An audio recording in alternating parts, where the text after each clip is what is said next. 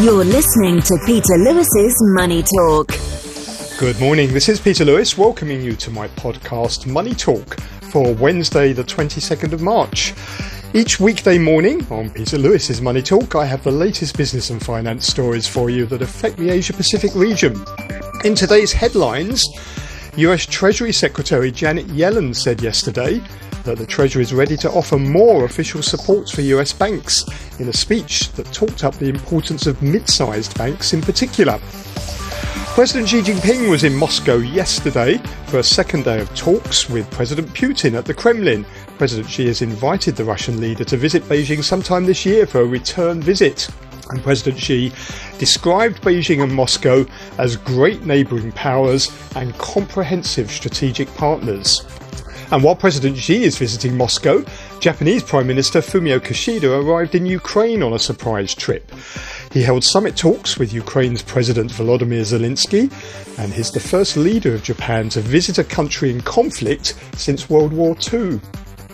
Stress in the global financial system, as well as cash hoarding by banks, has sent overnight borrowing costs in Hong Kong surging by the most in 17 years.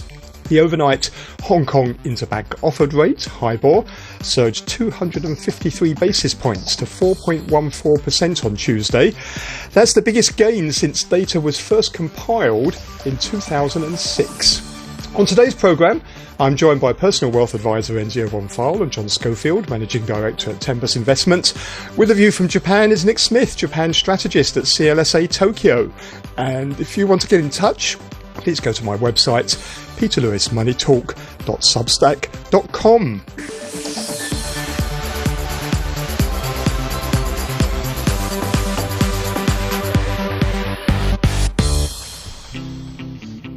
On Wall Street Tuesday, US shares surged, led by regional banks, after Janet Yellen said the government stood ready to provide further support for smaller lenders if needed.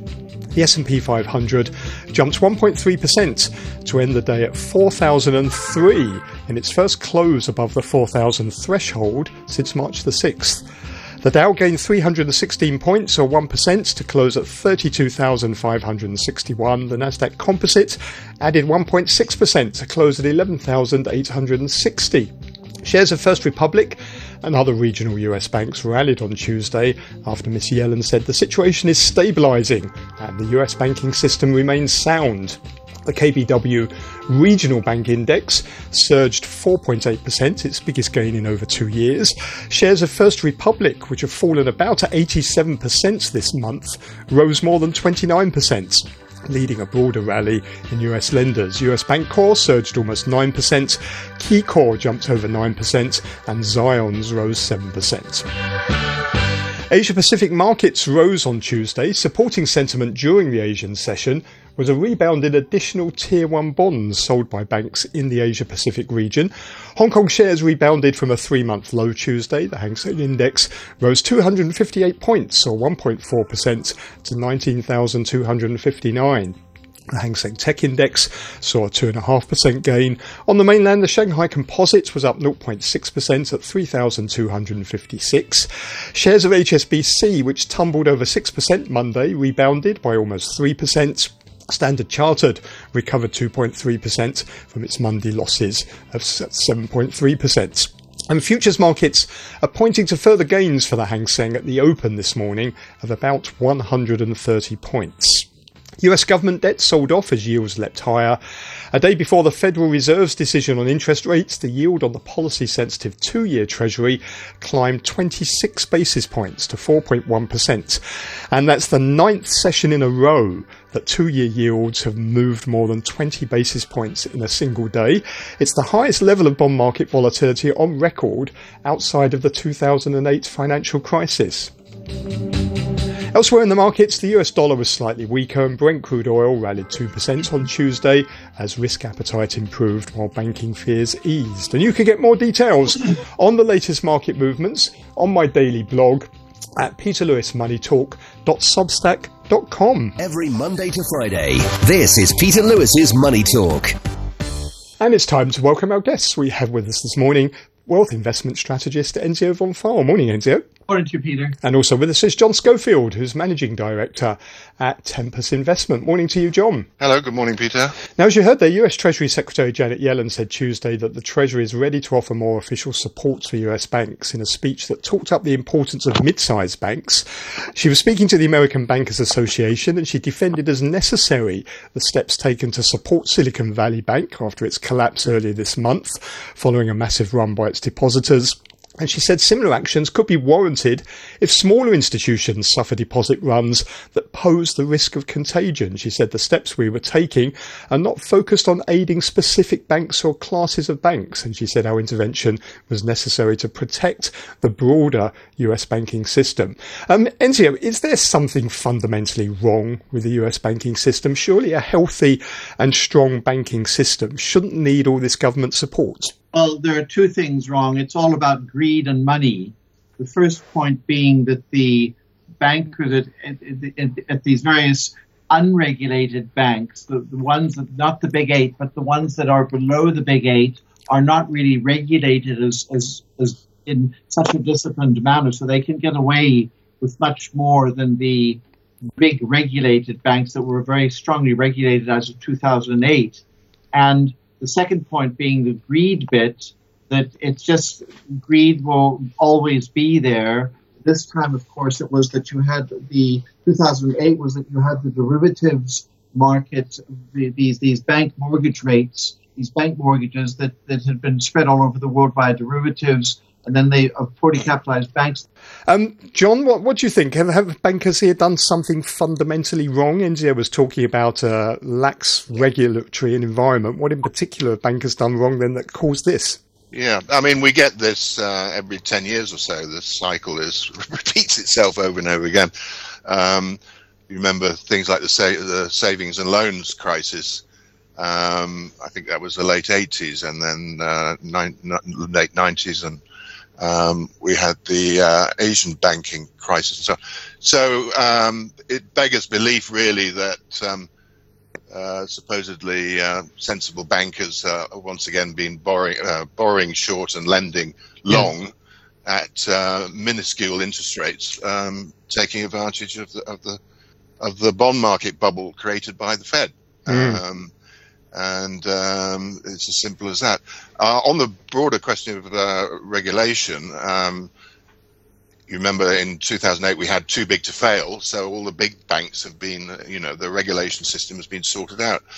As mentioned, we don't hear anything about the savings and loans these days. I imagine that that situation is also stable. So we've got, they've neglected to regulate properly these mid-sized regional banks, and now that's going to be addressed. So I suppose you could say that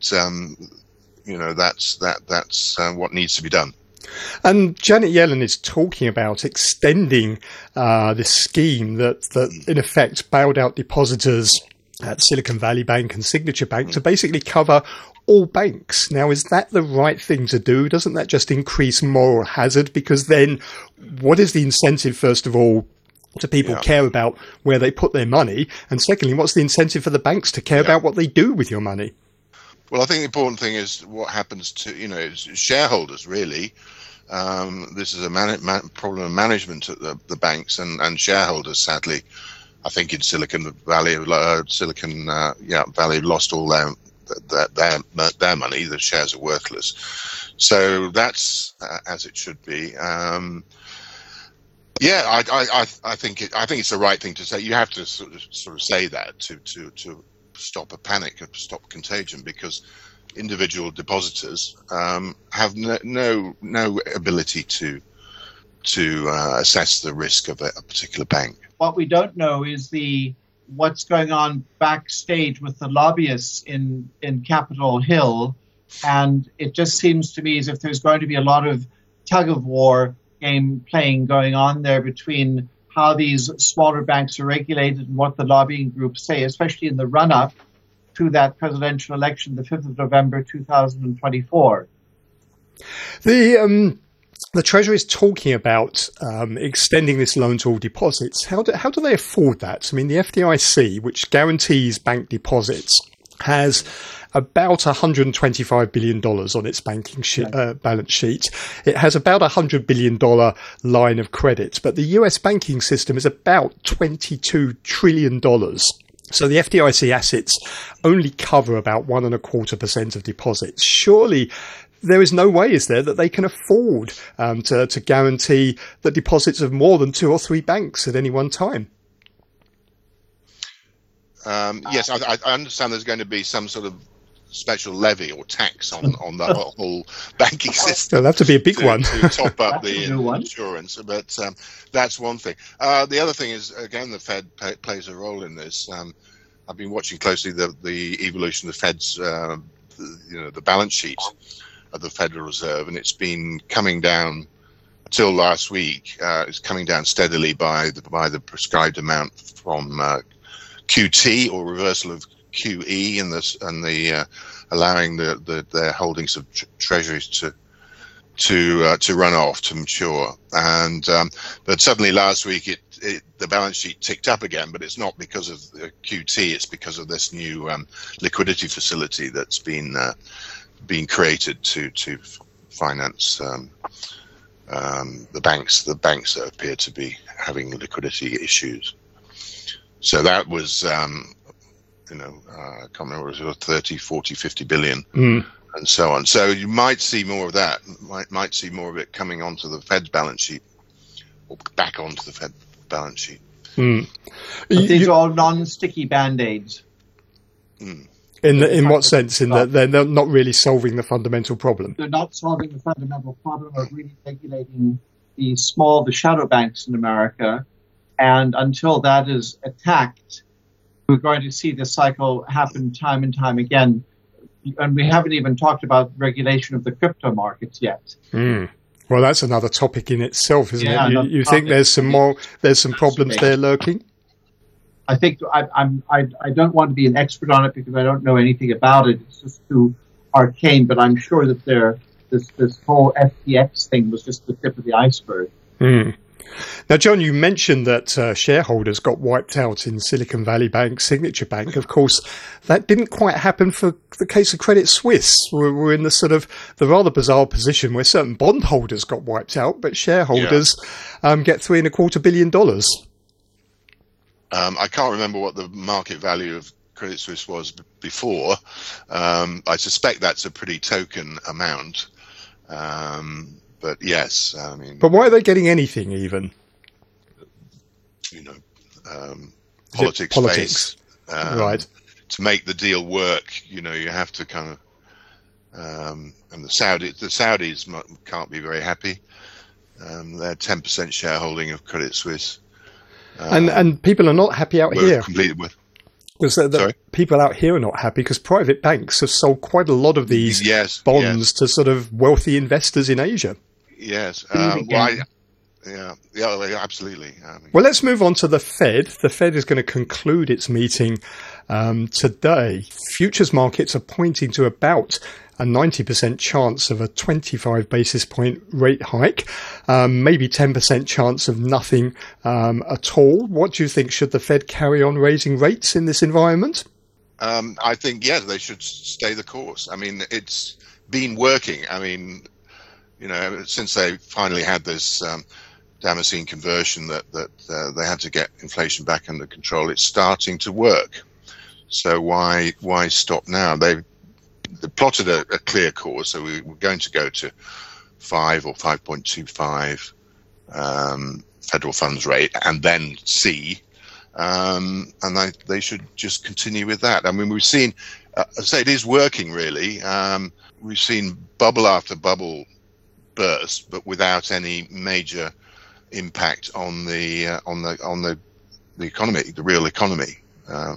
As you know, we still have strong employment in the US, and no sign of this recession. And maybe the recession is going to come later in the year, but there's no reason to take their foot off the pedal right now.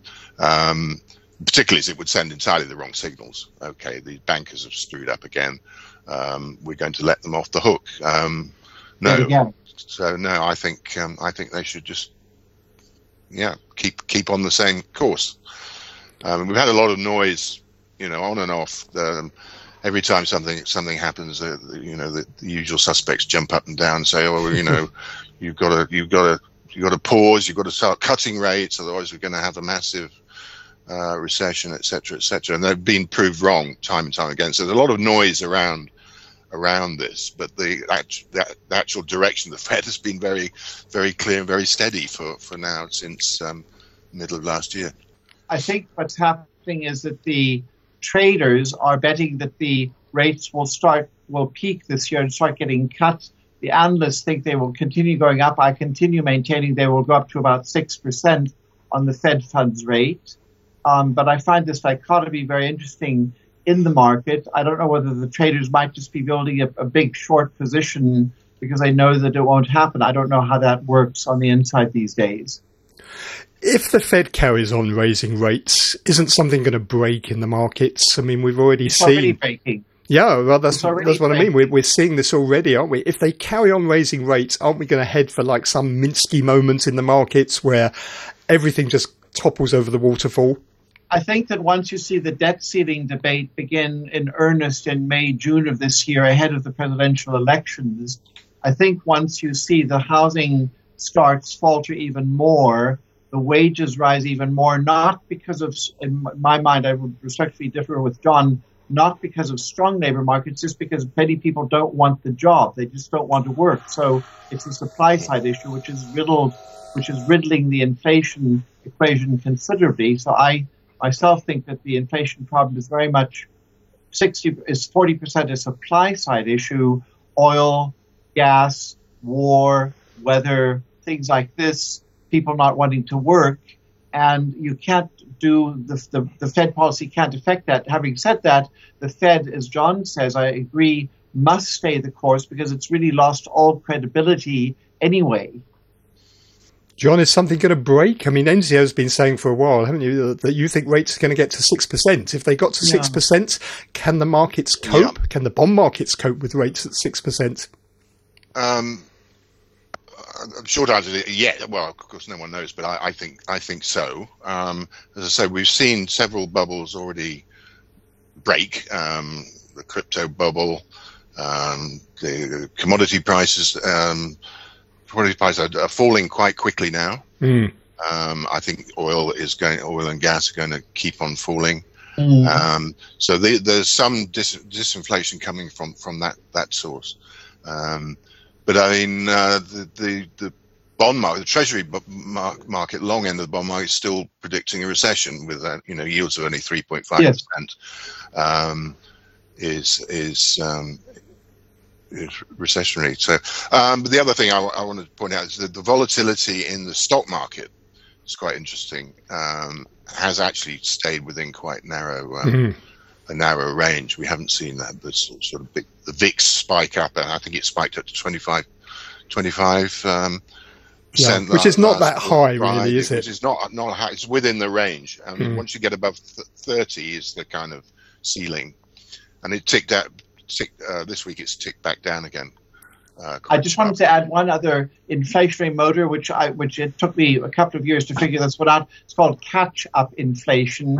In other words, with these companies having done so poorly for 3 years because they've been whacked by COVID, it's time to try and jack up the prices as quickly and as much as they can, on top of which, of course, airlines have to circumvent the war zones, so that drives up their fuel costs. And so those are other things that the Fed simply cannot do anything about. But are equities next, do you think? John was mentioning the VIX. It's at a reasonable range, but look at bond market volatility. It's at record levels. We're seeing moves of 20 basis points a day in the 2-year yield. We've seen it, I think, every day now for the last 9 days. Are equities next? The earnings outlook is going to look chunkier and chunkier. A harbinger of this is really the slowdown in housing investment. You're seeing more and more headlines of firings coming through at Meta, at Amazon, at groups like that. These are big employers, and I just think that the structural recession, I've forecast sort of a stagflation of sorts a couple of years ago already. In other words, relatively 4% inflation and very little, if any, growth. And I still stick with that forecast because I think that just because it hasn't happened yet doesn't mean it won't happen. I believe that the structural forces are making it. It's a slow burn recession that we're going to go into. John, do you think we're heading for a recession? Well, so far it's been sector by sector. Yes. And we're starting to see some sectors recover already. So we had a massive, the tech sectors, the semiconductor index in particular is outperforming massively now, having had a very large correction last year. So the mantra of rotation, sector rotation in the markets, you see now that everyone was chasing value because they were chasing yield last year, and that's now been flipped over, and we're seeing some of these value sectors, obviously banking, but also energy, in particular, with underperforming and selling off, while the technology, from a long-term point of view, people could see that the future is in these new technologies, whether it's electric vehicles, advanced semiconductors, AI, biotech, etc. So that sort of area is now starting to get attention again. Well, thank you both very much for your thoughts this morning. Very interesting discussion there. You heard John Schofield, who is Managing Director at Tempus Investments, Wealth Management Strategist. NCL Von Pfahl was also with us. Every Monday to Friday, this is Peter Lewis's Money Talk. Time now to go over to Tokyo, and we talk with Nick Smith, who is Japan Strategist at CLSA in Tokyo. Morning, Nick. Good morning to you. Congratulations on the new format. Thank you very much. Very nice to talk to you once again. Well, it's been a dramatic week to start this new podcast with everything going on in the banking sector. In the Asian markets, it seems to be Japan that's been hit the hardest in terms of its banking stocks. Why is that? Well, I think if you watch the way that banking stocks perform, they're highly correlated with and very sensitive to movements in the Japanese 10-year rate. So really what's going on is nothing to do with fears about whether Japanese banking stocks are going to fall apart, but much more questions about whether the incoming governor, Ueda, is going to allow rates to rise soon or later. And I think the feeling amongst people just immediately when SVB and UBS hit was that'll give him an excuse to hold off. I don't believe that he needs an excuse. I believe that Ueda is minded to get rid of yield curve control before the end of June. Right. And of course, the issue has been for banks that they can't get any yield on Japanese bonds. So they've been buying US Treasuries instead, which are the very things that have been declining very fast in value as the Fed raises rates. But I presume Japanese banks, they're large, they're well capitalized. This is not going to cause the same problem for them as we've seen in some of the smaller US banks. No, I don't think that that's a particular issue. I mean, actually, if you look at what's been going on with the holdings of U.S. Treasuries, they've been selling foreign bonds all the way through last year. And there's a very good reason for that, is that the hedging costs are so high. So actually, after hedging costs, 3-month hedging costs, you get a minus 1.8% yield on U.S. Treasuries at the moment. So fortunately, that pushed them out of U.S. Treasuries quite a while back. So if you think that the new governor of the Bank of Japan is going to get rid of yield curve control, you think maybe that the Fed is close to getting to a peak in rates as well. What should you do in Japan? What should you be buying?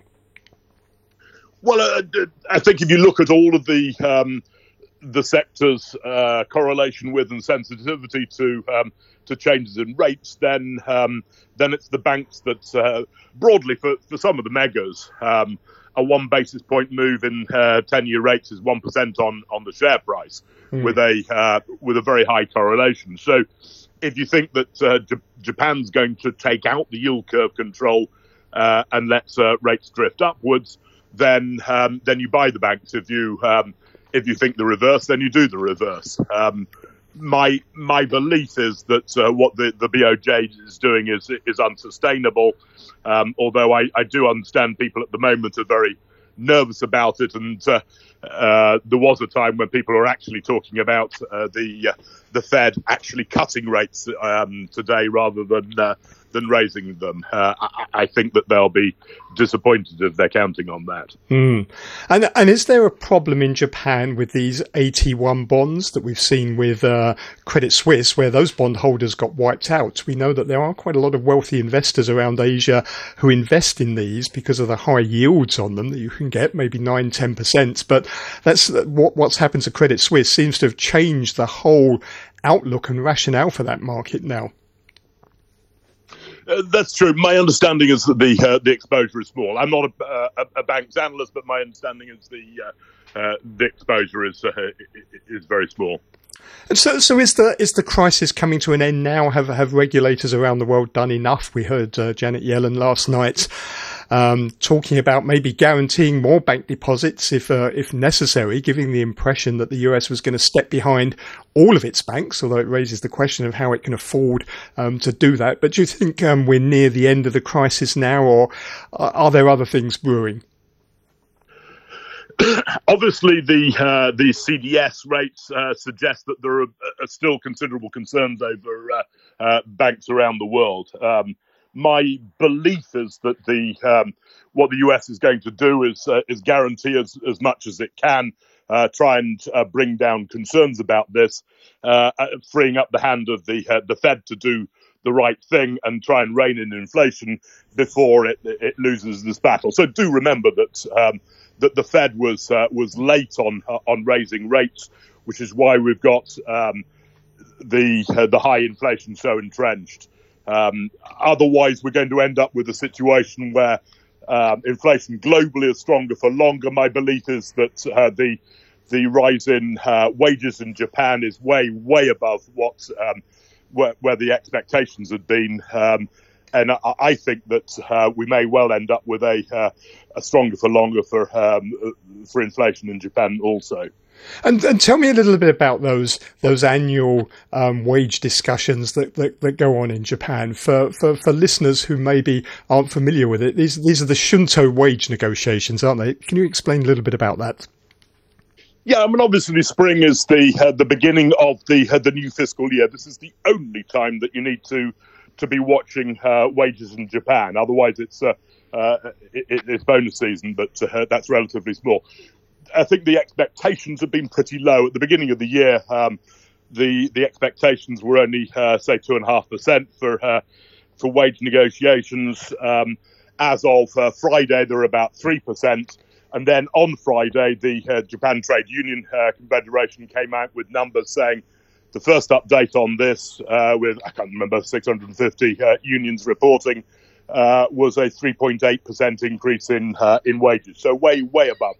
Just remember that Kuroda, the outgoing governor of the Bank of Japan, had said we would need 3% in order to start considering mission accomplished. Well, we're way above that. It might come down a little as the later union numbers come through, but I think that it's going to be harder to justify the Bank of Japan's present forecast of 1.6% inflation, which is a lot less than half of where inflation is at the moment, however much the government tries to manipulate it with subsidies. Nick, it's always a pleasure. Thank you very much indeed. That's Nick Smith, who is Japan strategist at CLSA in Tokyo. Thank you very much for listening this morning. There's plenty more business and finance information on my daily blog. Take a look at peterlewismoneytalk.substack.com. I'll be back tomorrow with another episode of Peter Lewis's Money Talk. Tomorrow will be Fed Day. Joining me to discuss the latest moves by the US Federal Reserve will be Andrew Ferris, CEO of Econosis Advisory, and Vandana Hari, founder of Vanda Insights. With a view from Taiwan is Ross Feingold, Business Development Director at SafePro Group. See you tomorrow. Bye for now. Money Talk